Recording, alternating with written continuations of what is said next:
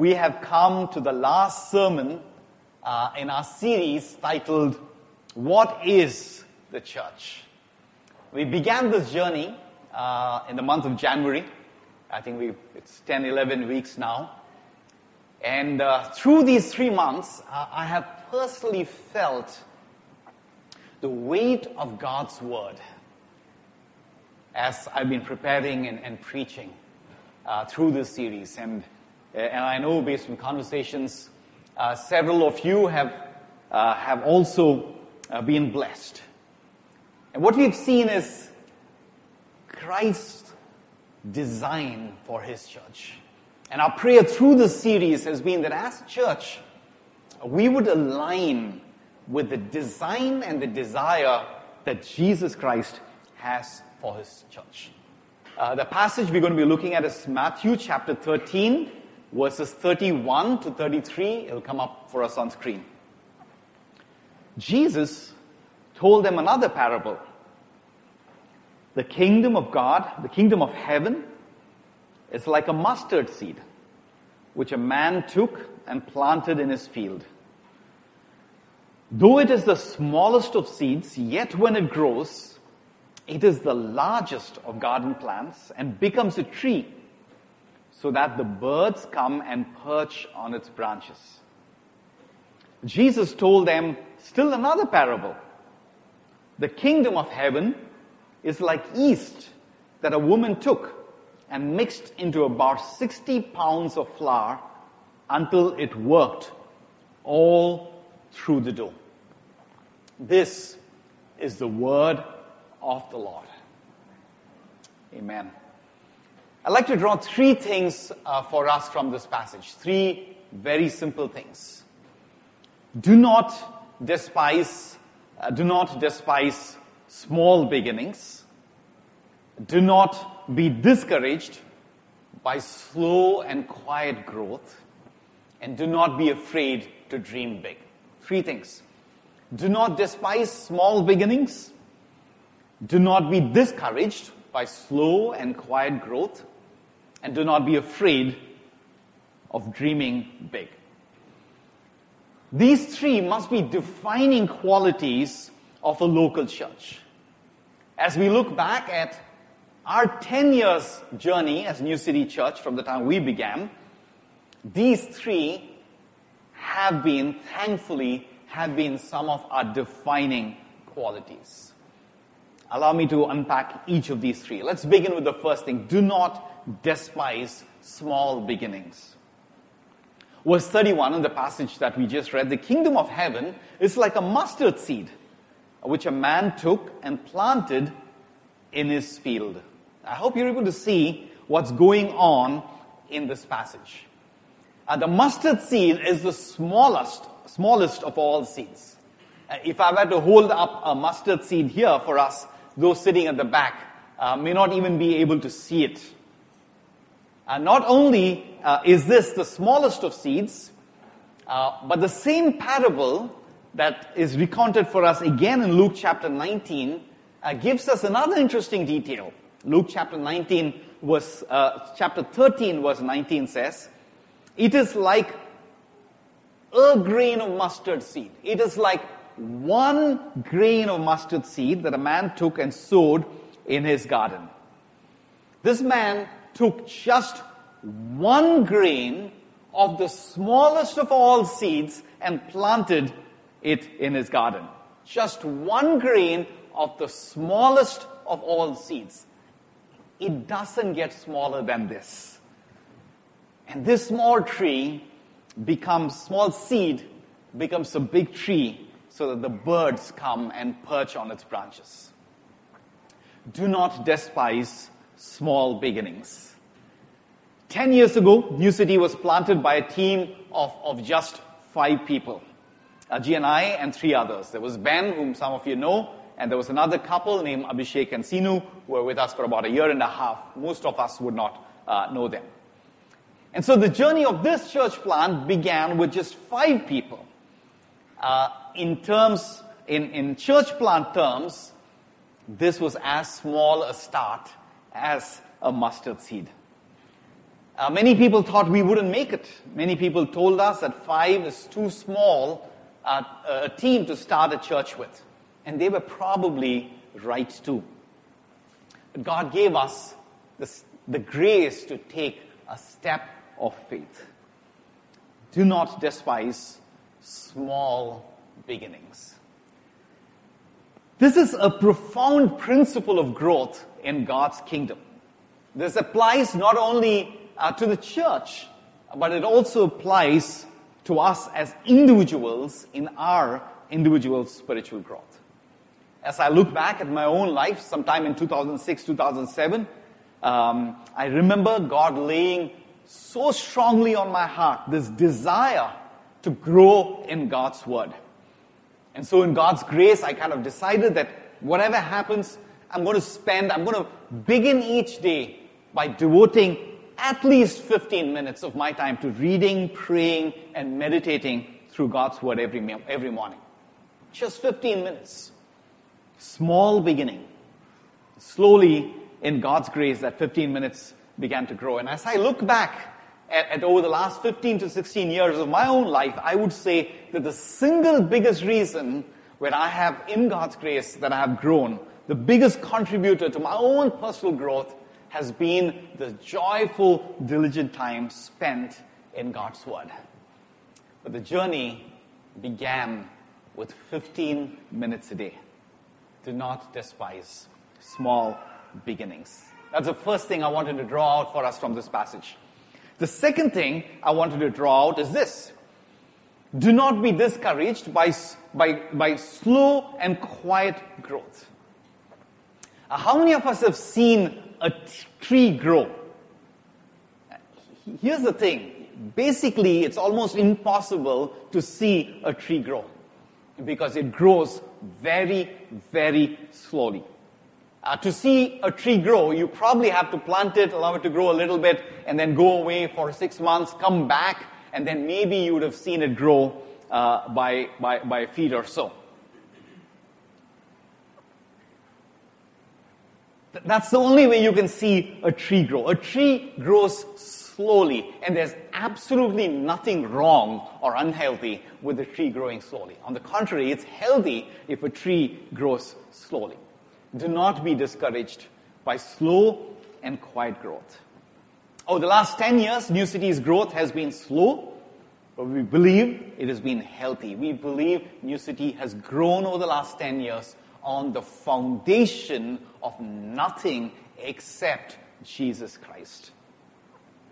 I'm sure that some of the old-timers, there are very few of them, I must say, who are with us from the very first days when we were meeting at YWCA in a small hall in the basement in Nariman Point, would remember what I'm talking about. You know, at that point in time, I have to admit that we did feel quite discouraged at several points in time with our slow growth. But looking back, we could see how that slow growth really built a relational equity among us. How that slow growth is the foundation in which the next wave of growth is happening now. Do not be discouraged by slow and quiet growth. If you remember, Jesus is using 2 parables or illustrations here. First is the mustard seed that grows into a tree, and second is a small amount of yeast that works its way through a large batch of dough. Why did Jesus use 2 parables to make the same point? The growth of the yeast in the dough is perhaps even less visible than the growth of a tree. But have no doubt about it, when yeast is introduced into dough, it will work its way all through. It's impossible for the yeast not to work its way through all of the dough. So it is with the grace of God. Similarly, when the grace of Jesus is introduced into our sinful lives, have no doubt about it, the grace of Jesus will work its way into all of our sinful lives. It takes time. Sometimes we feel we're not growing at all. It takes time. Do not be discouraged by slow and quiet growth. This is true of the church. This is true also of our individual spiritual growth. Quite often in our journey, several of us, I think almost all of us at different points in time, would be feeling that we are growing too slowly. You may be feeling that you're taking 2 steps backward for every step forward. Do not be discouraged. Whatever happens in these seasons, do not drift away from gospel community. Whatever happens, stay plugged in to the gospel community, the local church that God has placed you in, and God will give you the grace to grow. That's the second thing I wanted to draw out from the passage for us. And here's the third and the last thing. Do not be afraid of dreaming big. Do not be afraid of dreaming big. Look at Matthew chapter 13, verse 33, the passage that we read. Jesus told them another parable. The kingdom of heaven is like yeast that a woman took and mixed into about 60 pounds of flour. I'm reading from another version here. Until it worked all through the dough. Luke 13 gives us some more insight into this. Even though she put only a little yeast in 3 measures of flour, 60 pounds of flour, it permeated every part of the dough. There was only a little yeast. But do you know how much dough was there? This passage tells us there were 60 pounds of dough. That's a lot. 60 pounds of dough is roughly 28 kilograms. 28 kgs of dough, I'm not a baker. Google helps, makes life easier. 28 kilograms of dough can make roughly 1,700 loaves of bread. So surely, this is not baking for a home. This is probably baking for a wedding. This is a lot of dough. And we are told there was only a little yeast. Whoever put that little yeast into this huge quantity of dough was definitely dreaming big. Even in starting small, Jesus is calling us to dream big. This is how faith in Jesus works. We can and we must dream big even when we start small. We can and we must dream big even when growth is slow and quiet. New City began with just 5 people. And in God's grace, we were not afraid to dream big. About 1 year after the church plant, we had grown from 5 to about 20 people. 25 if we were very optimistic, maybe a year and a half. We were meeting in the small hall at YWCA at the basement. And even when we were only 25 people, God in His grace gave us the faith to dream big.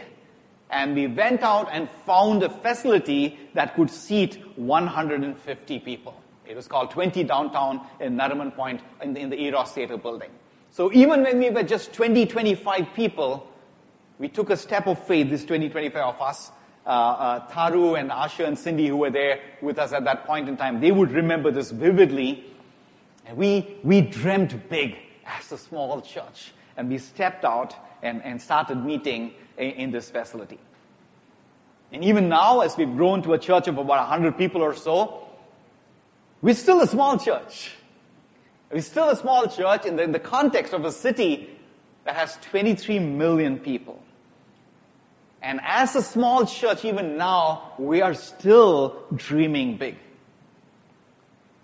Just over a couple of months ago, we dreamt big. We dreamt really big when we did this, in God's grace, incredible outreach among CEOs and industry leaders in Mumbai. God honored our faith in dreaming big. We must never forget this. So these are the 3 things that Jesus is teaching us from these 2 parables. Do not despise small beginnings. Do not be discouraged by slow and quiet growth. Do not be afraid of dreaming big. Before I close, I'd like to show us the power of the local church that Jesus is calling us to see in these two parables. Soon after the death and the resurrection and the ascension of Jesus, the early church began with only 120 believers who were baptized by the Holy Spirit on the day of Pentecost. The early church had very small beginnings, 120. Do you know how many believers there were by 100 AD? Can you take a guess? How many believers were there? How many followers of Jesus were there by the year 100 AD? Quoting historical accounts, Alan Hirsch, in his book Forgotten Ways, says that by AD 100, there were only 25,000 followers of Jesus. I mean, there are mega churches which have grown much more in the present context. It took the early church 100 years to grow from 120 to 25,000. Not only did the early church start small, the growth of the early church was also slow and quiet. When we read the book of Acts, that's a packed account. It seems like everything is happening. Things were happening, but if you look, the growth was still slow. 25,000 in 100 years. But the early church dreamt big. Their dream was as big as the Great Commission. Go into all the world and preach the good news of Jesus. They obeyed that command. The Roman church that had crucified Christ was also famously persecuting the church. And so 25,000 believers in this context in 100 years.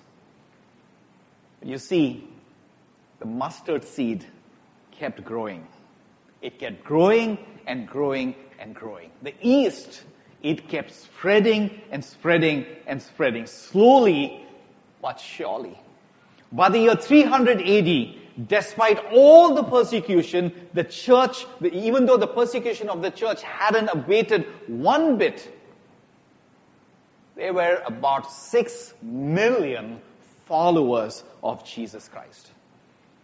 120 became 25,000 in the first 100 years, and 25,000 became 6 million followers of Jesus in the next 200 years. At this point in time, roughly 10% of people in the Roman Empire were followers of Jesus. In AD 312, the Roman Emperor Constantine became a follower of Jesus.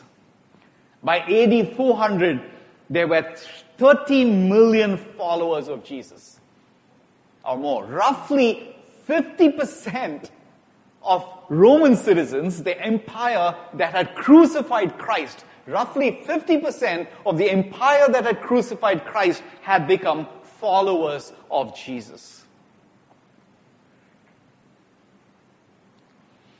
All of this was accomplished by the local church. Churches like our own New City Church.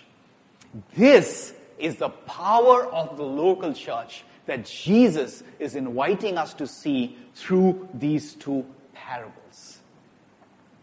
When Jesus spoke these parables, I wonder if he had the next 300, 400 years of the early church in mind. It seems to me that that's what he had in mind. We'll never know though. But this parable and the life of the early church in the 300 years kind of connect so beautifully together. In the first 400 years, the local church, every local church in different parts of the world, were absolutely focused on the death and the resurrection of Jesus Christ, applied to the hearts of the people by the Holy Spirit. As the Apostle Paul tells the church in Corinth, in 1 Corinthians chapter 2, I come to you in weakness with great fear and trembling, and I resolved to know nothing while I am with you while resolved to know nothing while I was with you except Christ and Him crucified. The early church was absolutely focused on the death and the resurrection of Christ Jesus. When New City Church began 10 years ago, one of the things we were absolutely clear about, one of the things we believed was one of our most non-negotiable of values, is that we would be a gospel-centered church. A church that would always be centered on the good news of the death and the resurrection of Christ Jesus, applied into the hearts of people by the Holy Spirit. So for the next 10 years, for the next 100 years, for the next 1,000 years, or however long that it takes for Christ to come again, shall we together, as New City Church, as we come to the end of the series titled, What is the Church? Shall we together resolve to know nothing except Christ and Him crucified? Let us pray. Father, thank you for your word. Thank you for your Holy Spirit who constantly keeps illuminating your word into our hearts. And thank you, Lord, for your Holy Spirit, which we believe in faith is reigning over this church, who is building us together to be God's people with Christ as the cornerstone. Lord, as we come to the end of the sermon series, Father, we pray, give us the grace, fill our hearts with joy in seeing and aligning with the design that Jesus Christ had for His church. Help us, Lord, to submit ourselves in joyful obedience, delighting in being covenantal members of His local church. Thank you, Father. We worship you. In Jesus' name we pray. Amen.